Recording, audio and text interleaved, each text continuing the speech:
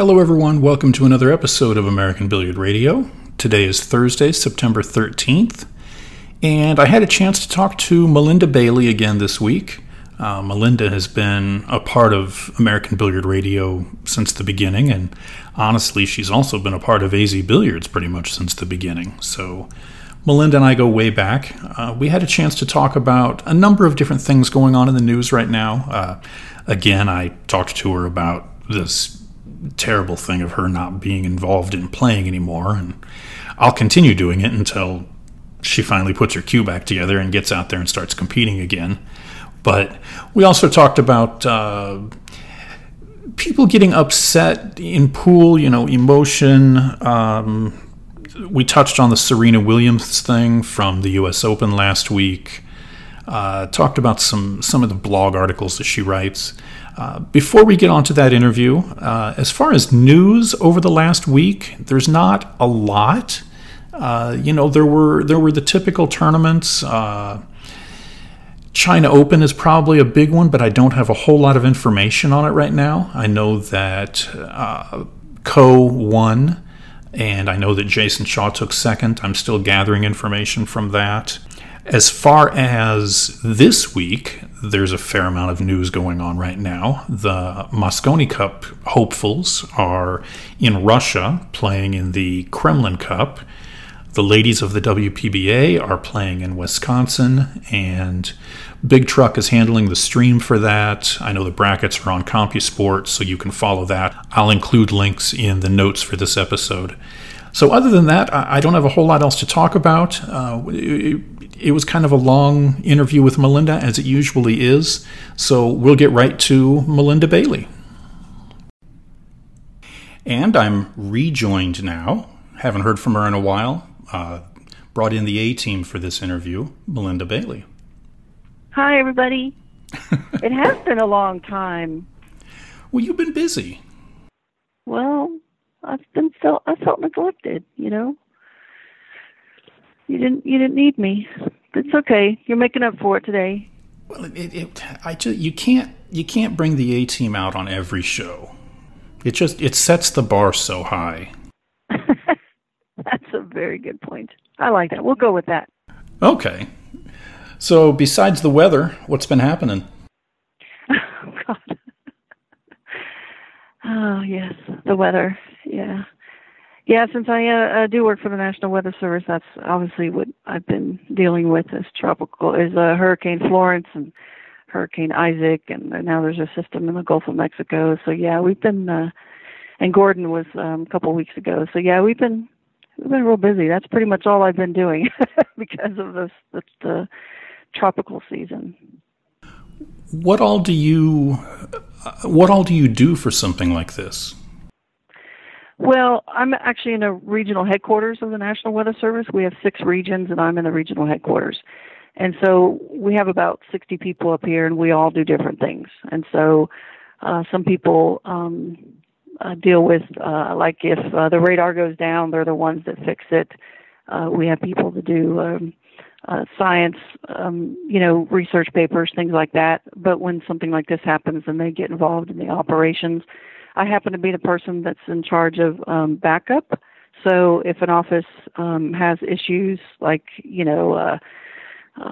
whatever the issue may be, it could be a telco issue, it could be rain getting in the building, something like that, as far as tropical storms, I help them with their backup, who they should go to back them up.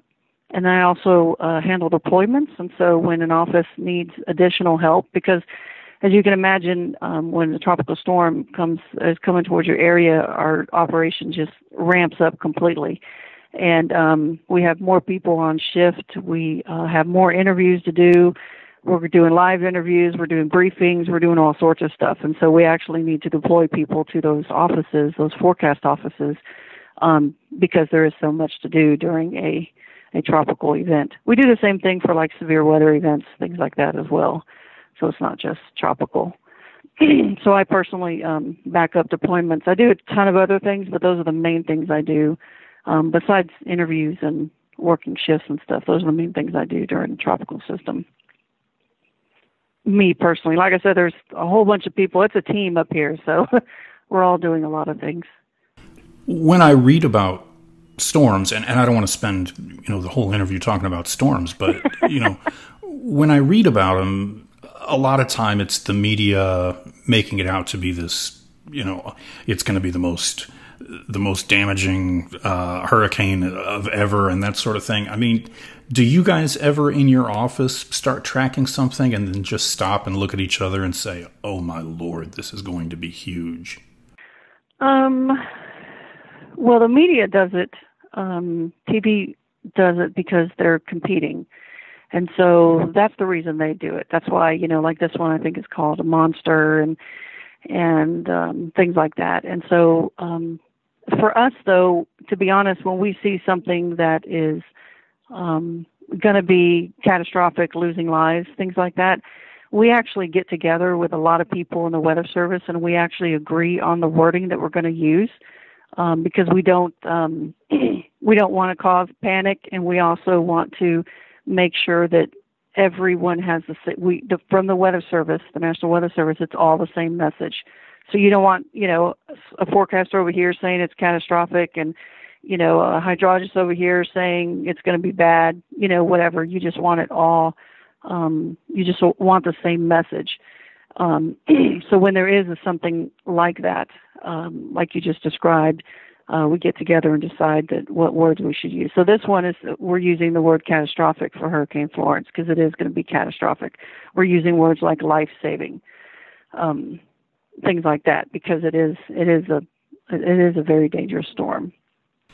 It sounds like it. Catastrophic's not a word I want to hear very often.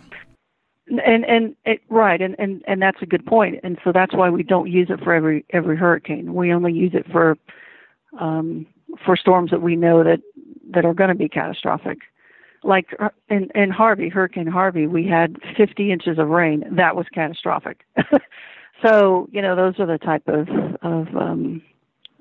words that we, like I said, we agree on because we want the same message going out from the National Weather Service. All of our forecast offices and the Hurricane Center, we all use the same wording.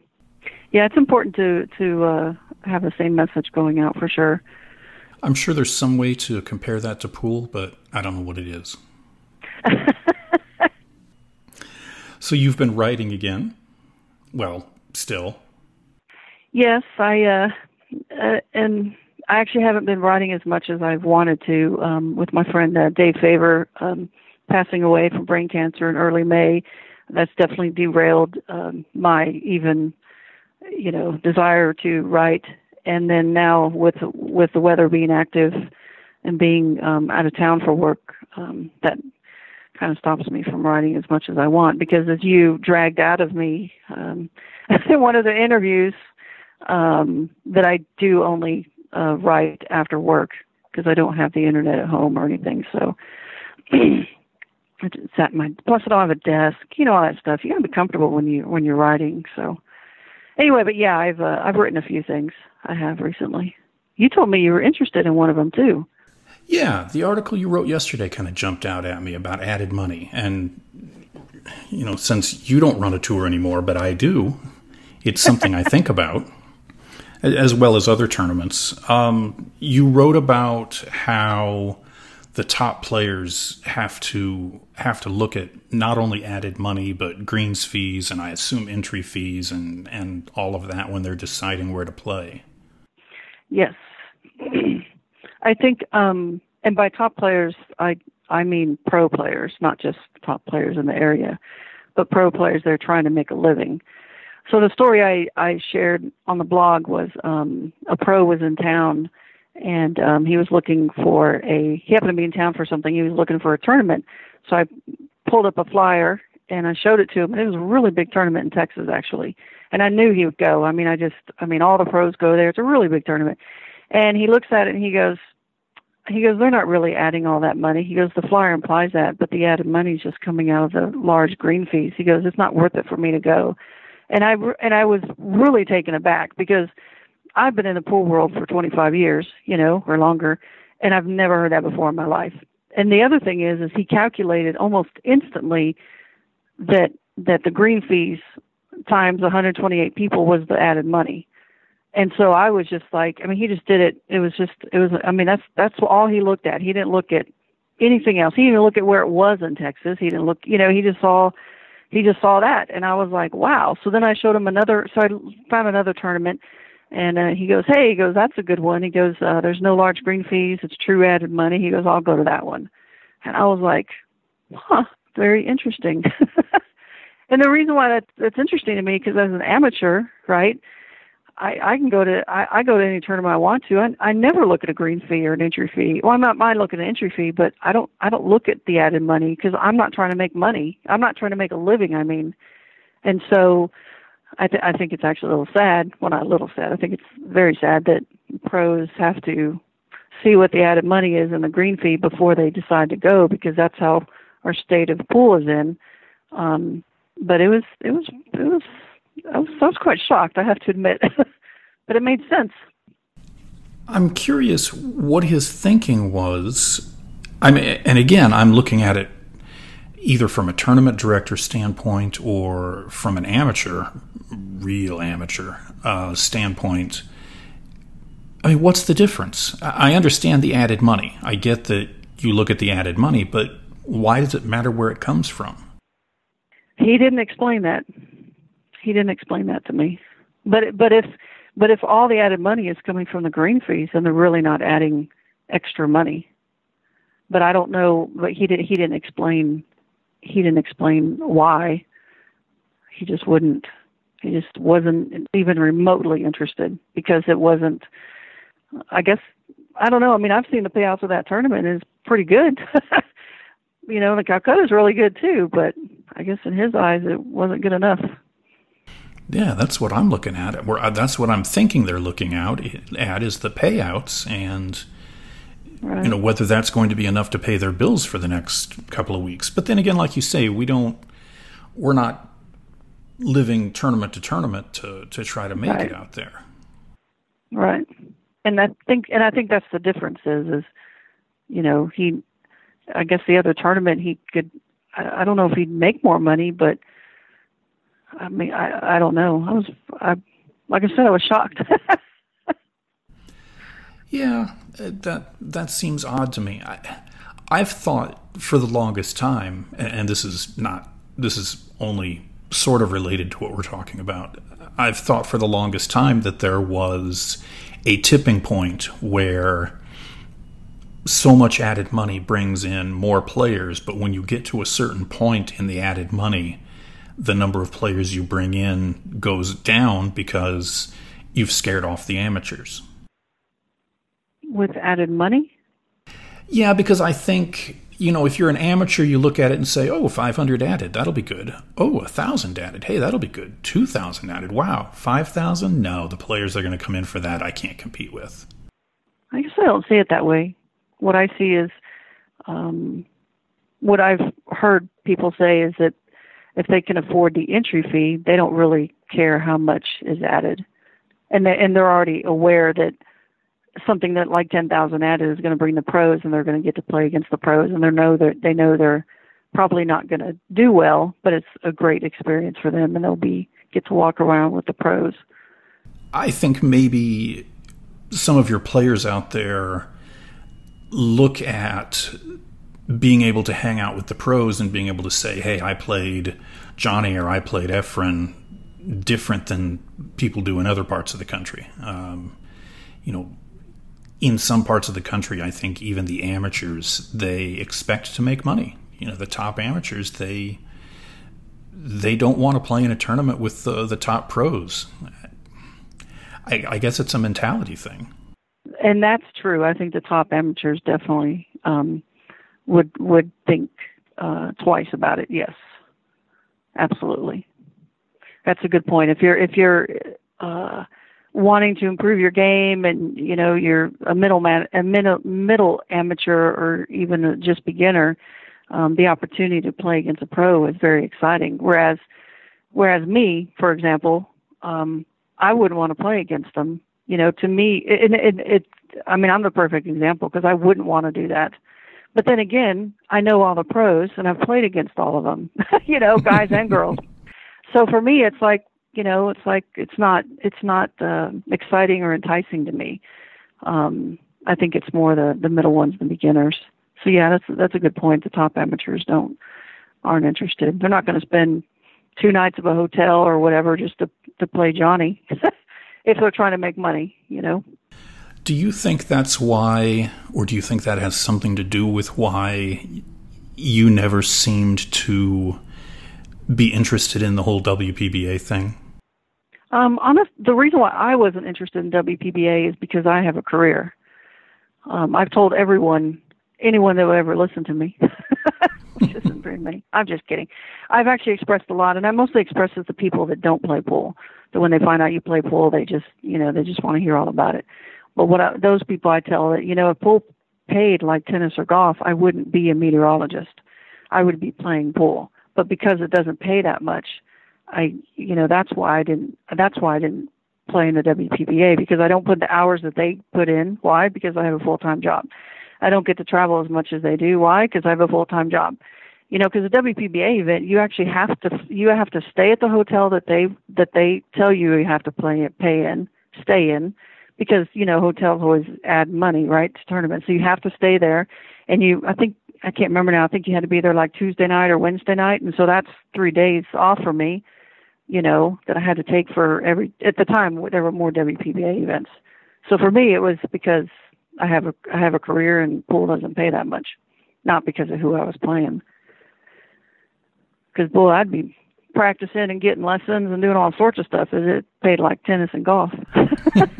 You and every other player out there. Right, that's true. When I tell people I'm a national champion, they're like, oh my, non-pool players, oh my God, how much did you make? $800. What? I was like, yeah, that's how much money there is in pool. I made $800. Yeah, but Serena won. I don't care. When you talk to people on the outside, people who don't know the pool world, what is the first thing that they come to you with? Is it, do you hustle guys? Who have you played? Do you know the Black Widow? That sort of thing. I mean, what is the main or the common question you get? Well, the first thing, like anyone, we like to talk about ourselves, right? So the first thing they do is they always tell me that they play pool. They either share that they had one in their basement, or they shared they played on it as a kid, or they share that, I've heard this a million times. I play much better when I drink beer, because then they have no fear. So of course they do. And, it's usually about their pool game. And then when I acknowledge that, that's when they may say, do you know the Black Widow? Or, have you played on TV? Those are the main things. And then they just want to know, now they want to know why I'm not playing. So that's a completely different, a different set of questions. But yeah, it's usually if I know the Black Widow and like I said, kind of what they do. There's not much else that they ask me that I can recall. I mean, we keep talking about pool, but. You don't get the, have you ever hustled question? I mean, I have. I definitely have. But it's not a common, it's not a common one. Like a lot of people know who Allison is too, so they ask me, that the Duchess of something with the short blonde hair? It's like, yes. That really makes me wonder, because I think it's more common with guys. When a guy tells somebody, yeah, I play pool, they're like, oh yeah, they immediately want to go to gambling and right. Do you win money and that sort of thing. I wonder if maybe the WPBA has put that image forward of professional tournament players where the men still struggle with it. Does that make sense? Yeah, that definitely makes sense. It's not to say that no one's ever asked me if I've hustled before. But most people that don't play, that's not what they ask me. It's usually people that know that I play or find out, you know what I mean, those are the ones that ask me not. But maybe it is because WPBA has put an image out there. Well, I think they'll be happy to hear that. I think it was one of their goals in putting together, I'm not going to say it was a goal in putting together the tour, but I think it's something that's been in the back of their mind all these years. I think it's more, honestly, because I'm female. I mean, some guys who are gamblers, like let's say whatever they gamble with. They're not pool players, but they gamble, whatever it is, fishing, golfing. Those are more like the ones that, those would ask me, do you hustle? But people that aren't around that, they don't even think to ask me those type of questions. You mentioned Serena, and that certainly has to be a big topic right now. I was at a tournament, so I didn't get a chance to watch as everything was going on, but I caught some highlights afterwards. Were you watching when that happened? No, I didn't. And but I, of course, heard the aftermath, and well, I'm ready to blog about it. I just haven't had the time. You going to give us a sneak peek? Yeah, for sure. Being a tournament director, and hopefully you've experienced. Well, I don't want to say hopefully you've experienced this, but I've been chewed out by players after they lose. It's never, it's always because they lose, and what are the reasons why, whatever that is. It's amazing to me how many times I've gotten chewed out, and what tournament directors know is that's what players do. When they lose, they're mad, and sometimes they express it, and sometimes they don't. When the player is losing, sometimes they'll snap their cue, or sometimes, you know what I mean? So what Serena did to me wasn't out of the norm in my mind based on what I see at pool. But what I found interesting was that she got penalized for it. And that's something that I wish we could do more in pool so that it would maybe stop some of these people from acting the way that they do, because people don't realize it's very disruptive when players act like that. When the player's emotional, they think it's only them. Well, I wasn't chewing, I wasn't verbally accosting my opponent. Yeah, but you still affected every single match around you because of the way you're acting. And if we can find people for when they do that or when they chew us out, I think that'd go a long way. Well, you talk about fining them, and really if you put a fine on somebody and they don't pay it, they don't play in the events. Can't you just penalize them by telling them they're not invited back to the next event?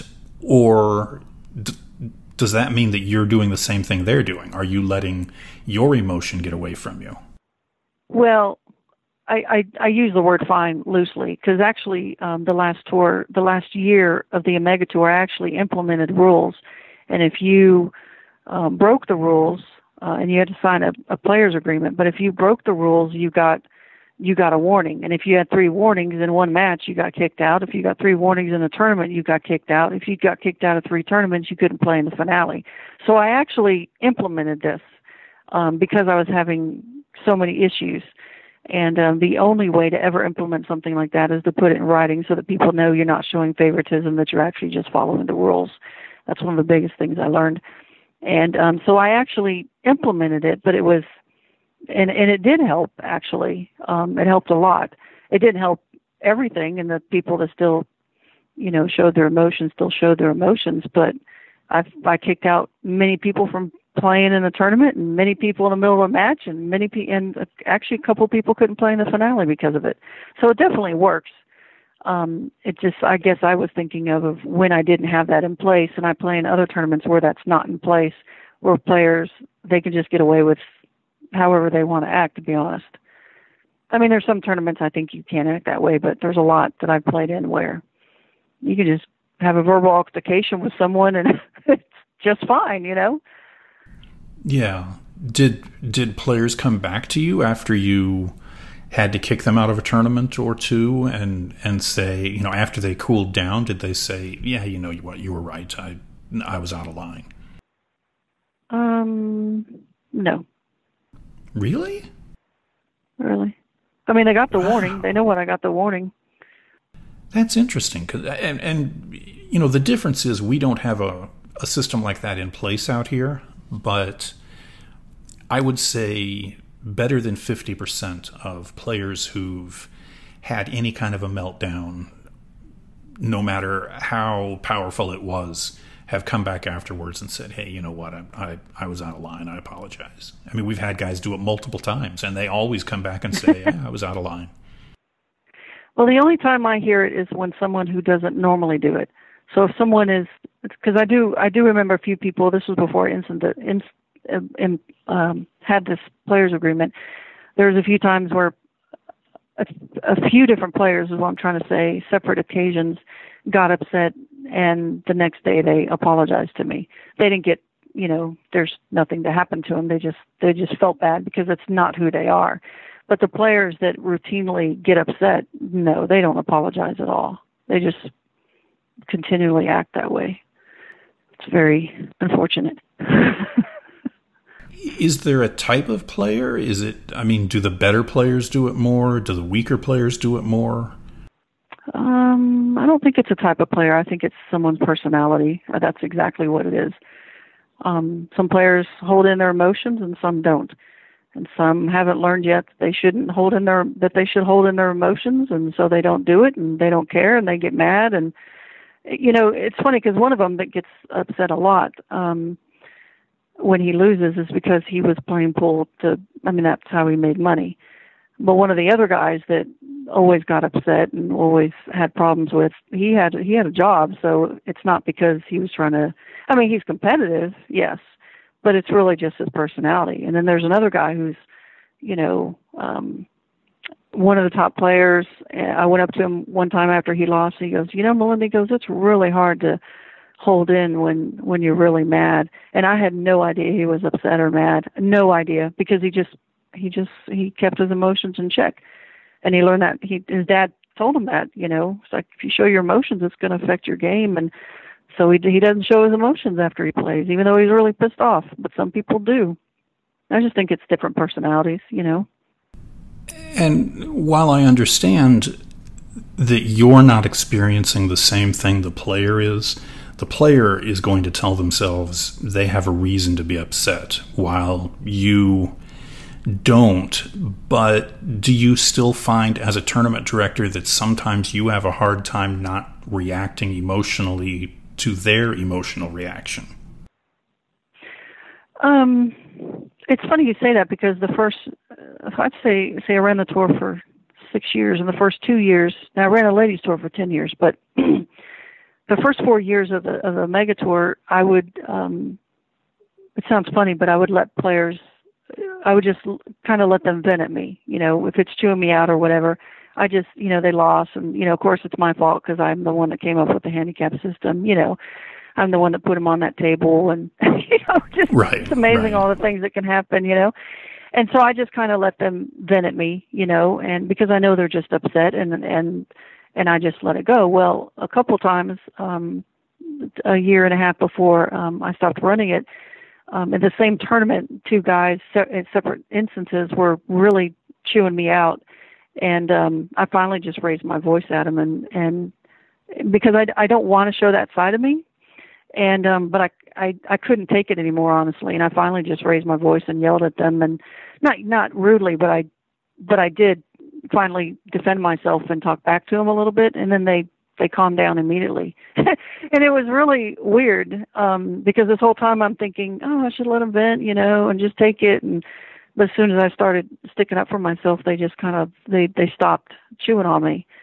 And so what I found out was, because like I said, I ran a women's tour for 10 years, and, this was a joke, but it's kind of true. But if two women get in a fight, they just won't ever talk again. You know what I mean?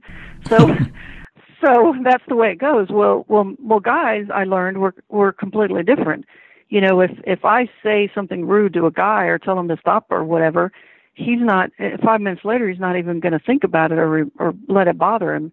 And it was interesting for me to learn that in reality, I can say something, tell a guy to shut up or whatever. I don't know what, and they won't get mad at me, and they won't argue louder with me or anything like that. They just, it was actually very interesting for me to go through that and to see, because I'll be honest. I mean, running a women's tour, you have to treat the ladies a little bit different than the men because of how they will react sometimes.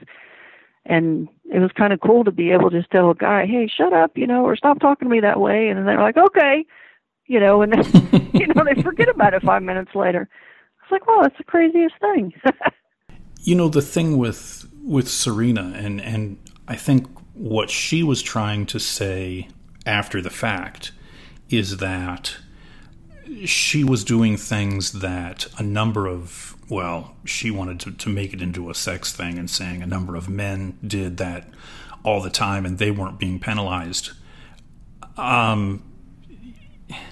In my mind, and I'm sure I'll take a load of crap for this, she's trying to turn it into something that it doesn't necessarily have to be. She was doing something that, yes, a number of players have gotten away with, and she didn't. But it didn't necessarily have to be, you don't do this for the men. I thought it was more, you don't do this for other players. And then on the other hand, she just wouldn't let it go. I mean, if she'd have let it go, then again, that, I guess when you play a game that well, there's an awful lot of pride involved, and this title would have meant a lot to her. Well, I think from what I'm gathering is they do treat the men different than the women. She didn't have to say that, but that's what the implication is. But I think she was already on a downward spiral, and so the domino effect had started. And once the guy accused her of cheating, she lost it, and she wasn't going to give that up. And because that's a pride thing for her. And she didn't even know her coach was doing anything. That's what's crazy. He admits he was trying to give her, do something, and she didn't even see it. But I just think she just had a meltdown, and she's, and then what I find interesting is that, and I'm really shocked at this, but it kind of shows the level that it's getting to, is that I've heard that the refs are trying to boycott being her ref because of the verbal assault that I guess you won't call that she gave that guy, that they don't want to ref her, which I think shows, which is that tells a lot if they don't want to do that. But I don't recall, I don't watch tennis enough to know if she does this all the time. I have no idea. So I just think that her emotions got the best of her, and she just went straight downhill. And every little thing that kept happening just made it worse. And at that point, you're not going to let anything go. Yeah, and it's got to be difficult. We talk about pool players making their living playing pool. She's making, she's not making her entire living playing tennis, but indirectly, the endorsements aren't there if she's not winning. It's got to be difficult to, how would you like to do your job in front of 10 million people and every word you say be magnified and talked about, again, by sports journalists who are looking for ratings and want to, make things bigger than they are. That's got to be difficult. I mean, you talk about the male and female thing, and I think Connors and McEnroe, and they got away with an awful lot. And, I've seen the Williams sisters get a little out of line, maybe more so than some of the other female players. But you may be right. Or actually, she may be right. It may be a thing where, if the guys are able to get away with it and lose their temper, then why am I being penalized for doing it myself? Yeah, and I don't know how the sisters. I don't know how they. I mean, if they're kind of like this, it makes sense why he kept giving her, warnings and stuff or whatever, penalizations, and why they're trying to boycott reffing her. But if this is an isolated event, then it just seems, I don't know, it's very unfortunate, the whole thing. And this is the same thing for Poole. If she was winning, that wouldn't have happened. You know what I mean? He might still penalize her, but it wouldn't have bothered her because she was winning. But because she was losing, it makes all the emotions worse, as we all know. Right. And she was trying to imply that that wasn't the case. It was all about, I have a daughter and I'm a role model for her and you're calling me a cheater. But then she kind of spiraled into, you stole Right. that game from me and I needed an apology. Yeah, and that's just her emotions taking over. So the whole thing is unfortunate, and also to be in the finals of another title that she could have added to her list. I mean, that's brutal, So she already had a lot of pressure on her, and then all that stuff going on. Well, and I think that this was either going to be a record-tying title or a record-breaking title for her. Something comes back to me that 24 majors, and I think that was going to tie it. So, it's not like you have the opportunity to win one of those titles every day. But Right. in her defense, I also liked the fact that at the end, when the fans were giving the girl that won a hard time, she did do the right thing, and she spoke up and said, hey, that's enough. She won the title. We're here to celebrate that. And at least she was able to pull herself out of that spiral. Yeah, that's actually really impressive because a lot of people wouldn't, in my opinion, wouldn't have been able to do that, to realize what happened, what you missed out on, blaming on other people. But that was pretty impressive because that is hard to do for sure. For sure. And I heard that the girl that won, she thought people were booing for her because she beat Serena because they wanted Serena to win. And she found out that that's not why they were booing. She didn't know. That's why she said, I'm sorry I won, because she didn't know. She had no idea, She just thought they were all sad. And here she is winning her biggest event of her life at 20. One of the other things I always find it interesting when the news, it's almost like you said, there's a million people watching you and you can't do almost anything wrong. And I actually wrote a blog post about this guy who got upset at the golf course, and he didn't give a firm handshake to his opponent. And it's written up, all these articles are written about it, and people are saying he was classless and saying all this stuff. And it's so surprising to me that that's even top news, because that happens so often in our sport. You know what I mean? It's like, oh yeah, that's just so common. And yet here it is, in golf, it's, this golf player, it was a big deal. They wrote about it, and the guy that it happened to, he's like, yeah, gave me a limp handshake, and that's classless. It was just, I was like, why are even people writing about this? But the thing with Serena was a big story too. They still would have talked about it even if she won, but it's just, I don't know, you can't do anything. You can't show your emotions when you're a competitor, sports player. Well, on one hand, I'm glad that we don't have that kind of a microscope on the game, but if it meant that there were 10 million people who were interested, I think we'd all take it. Yeah, for sure. Yeah. It's interesting because I forget who it was. It might have been Xpan. I think she's from China or Taiwan or something, but she was in Asia, pool is like basketball over there. It's really famous. And I think it was at the Riviera or something, and the girl Xpan, she was walking through the casino, and there was no one hardly even around her. She's just walking by herself, and all of a sudden some people recognize her who live over in Asia, and they start following her and wanting autographs, and they were just mesmerized.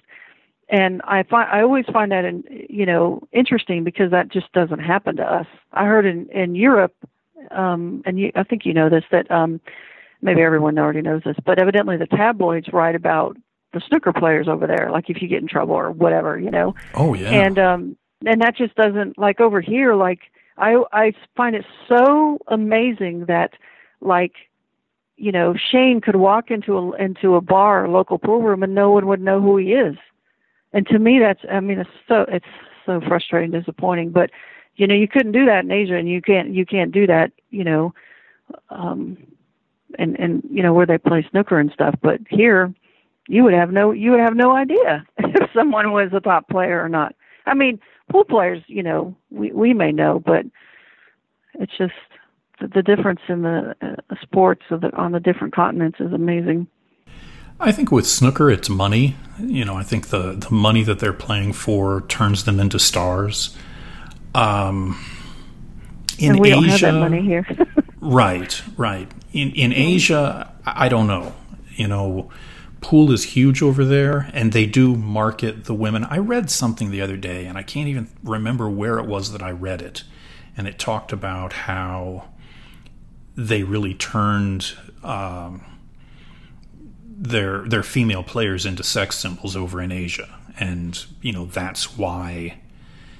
And it's just a different mentality. I think women are looked at differently over there, and God, it might have even been an interview I was doing. I'm drawing a complete blank.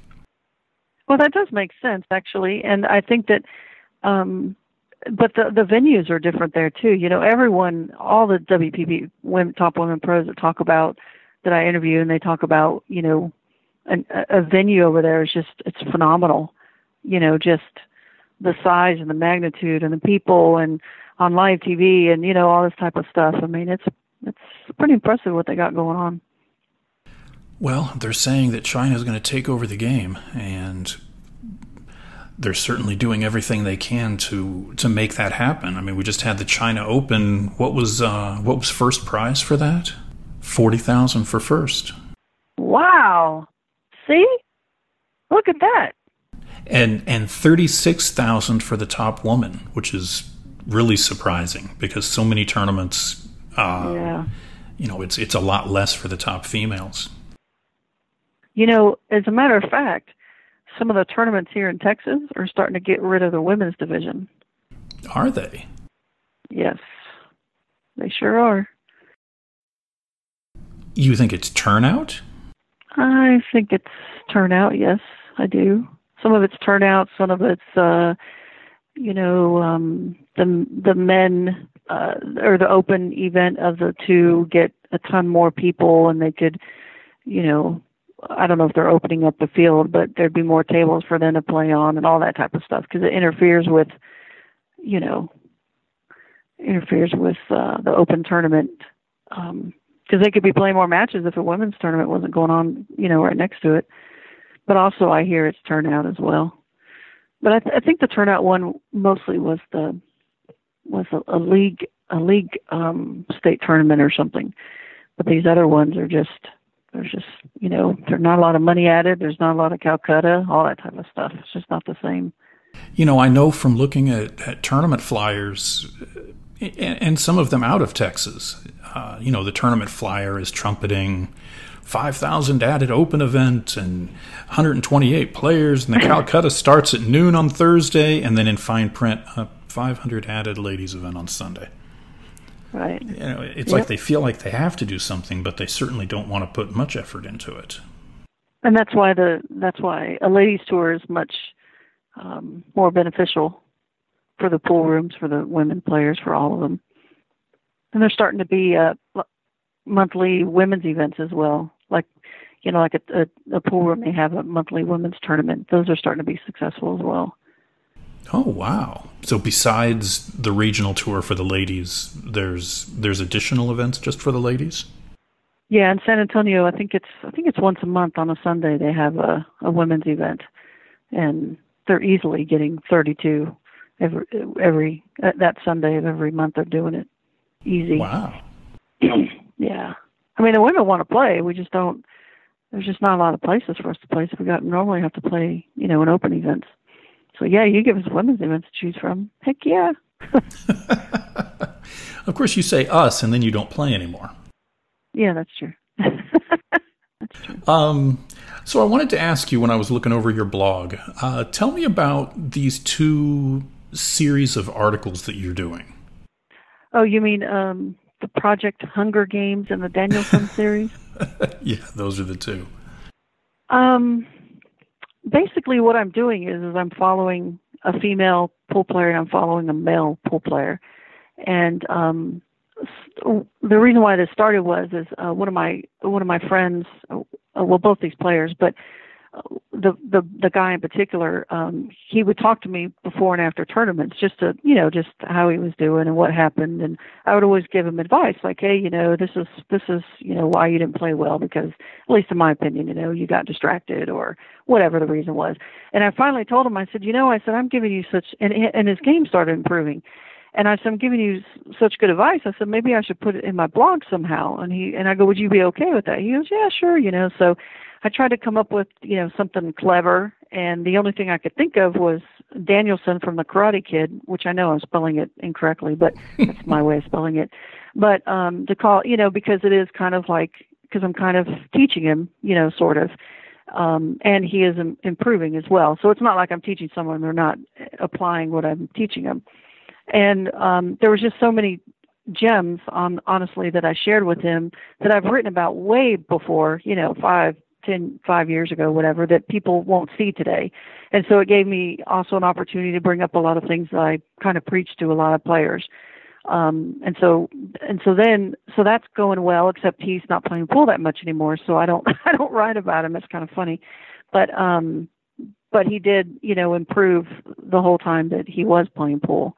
I'm not saying just because of me, but it does help when you talk to someone about a lot of mental things that come up when you're, during tournaments.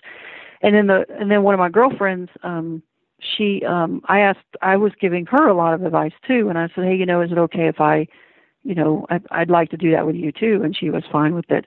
And so I deliberately don't mention who they are. And, I try not to give away enough information where you'll figure out who they are. Just because I don't want them to ever be shy about sharing with me. Not that they're shy anyway, but I just think it's better if you just don't know who they are. And then for Project Hunger Games, I was trying to think of something, a strong female character, and she came up with Katniss of the Project Hunger Games, which I didn't even know her name. So that's why we have it Project Hunger Games, and it makes sense because she's very hungry for the game anyway, and she's just started like playing. I think it's her 4th or 5th year or something like that. So every once in a while, I'll just send her a note like, hey, how'd that tournament go in Austin? And it seems like I'm interested, but I'm also interested to write a blog post about something. But then so sometimes she doesn't, most of them, Danielson and her, they don't know what I'm going to write about. They have no clue. They just talk about their tournament, and then I pick up something from it, and then I write about it. The Danielson stuff you've been doing for a couple of years, haven't you? I think so. I can click on it right here. Yeah, I've been doing it for 2 years. And how long have you been doing the Hunger Games one? I think we just started in January. Oh, May, actually. Yeah, we just started. And I've actually been helping her for a while, but I just started it with her. Do you have readers who ask you who they are? I had one person ask me who the guy was, and he guessed who he was based on, because sometimes I quote them, and one of the quotes I used was something about statistics, and he goes, I know who that is. That's how he talks or something. But normally people don't ask me. I don't really know how many people read my blog, unless someone tells me. Otherwise, I have no clue. There's actually a guy that was on the Omega Tour that came up to me once. He goes, you're early, like the 5 years ago type stuff. He goes, my game has improved just on those, what you used to write about. Because I don't write so much about tips anymore. I do through these 2 series, but he just went on and on about how much his game improved. And so that gave me, it really meant a lot to me, number one, and it just gave me the idea for these as well. But I'm actually thinking about reaching out to him if he would want to do one, because his game is also improving, and just to be able to share, because it's one way to share with people. Because what Danielson and Katniss are going through, it's hard not to say their real names, but what they're going through is what I went through, 15 years ago, and so it's and I didn't have anyone to really talk to, and so it's nice that I'm able to give them some tips and stuff that that I struggled with on my own. What kind of reaction do the 2 players have to not only to what you write, but the concept that you're writing about them? Well, Danielson, every time I write something, I send it to him because he doesn't check my blog, which I think is pretty rude. But so I'll send him the link, and he'll be like, "Wow, that was really good." And I'm like, "Did I express it well?" He goes, "You expressed it perfectly." And so, and then when Katniss reads them, she's like, "Hey, that was really good." So that's really the only feedback I'm getting. I'm not getting, "Hey, you should have wrote about this" or anything. They just, they just seem to like it. And sometimes what I did, unfortunately, what I did with Danielson is I wouldn't give him tips. Once we started this, I didn't give him tips anymore. I would write about it and then give him the link. But with Katniss, I give her the tip and then I write about it. So poor Danielson had to read the blog to figure out what would have helped him at that tournament or something like that. It was pretty funny. Actually, it works out well because didn't Miyagi not give tips? He just made Daniel find the tips. Yeah, that's perfect. Yeah, and I wish Danielson was playing more. I asked him just a couple nights ago if he was playing, and he's just not playing that much. And the last thing I wrote about him was that life gets in the way of a pool, and that's obviously happened to me a lot too. So I wrote about that because it's just we all. I think that every player could all write about the same thing that we all go through. I just happen to have a blog and the avenue to do it. I find it interesting, and I kind of wanted to look at this as a way to wrap things up. You have been someone who pool is such a huge part of your life. And we all know people like that, people that we deal with in the industry. And we could both make long lists, but, they're people who, their entire life revolves around pool, and yours did for quite some time. But even now that you've stepped away from the game, you still write the blog, you still give tips to players, you still give lessons, you do the interviews. With as much as you do, you still don't have any interest in picking up the cue again? No. That really strikes me as because we all joke, when someone gets away from the game, we joke that, it's the old Godfather thing, and every time I think I get away, it keeps pulling me back. Do you think maybe what you do helps to keep you from not wanting to pick up the cue? It keeps you attached to the game? Well, I was also running a tour, right? And that took a lot too. So I was actually pretty nervous, and I hate to use that word, but I was actually pretty concerned and nervous when I stopped running the tour around the same time, because I stopped playing pool about 9 months or so, a year before that. And so all of a sudden I've stopped the two biggest things that I did. And so I was concerned about that. I still want to be involved in things that bring me joy and peace.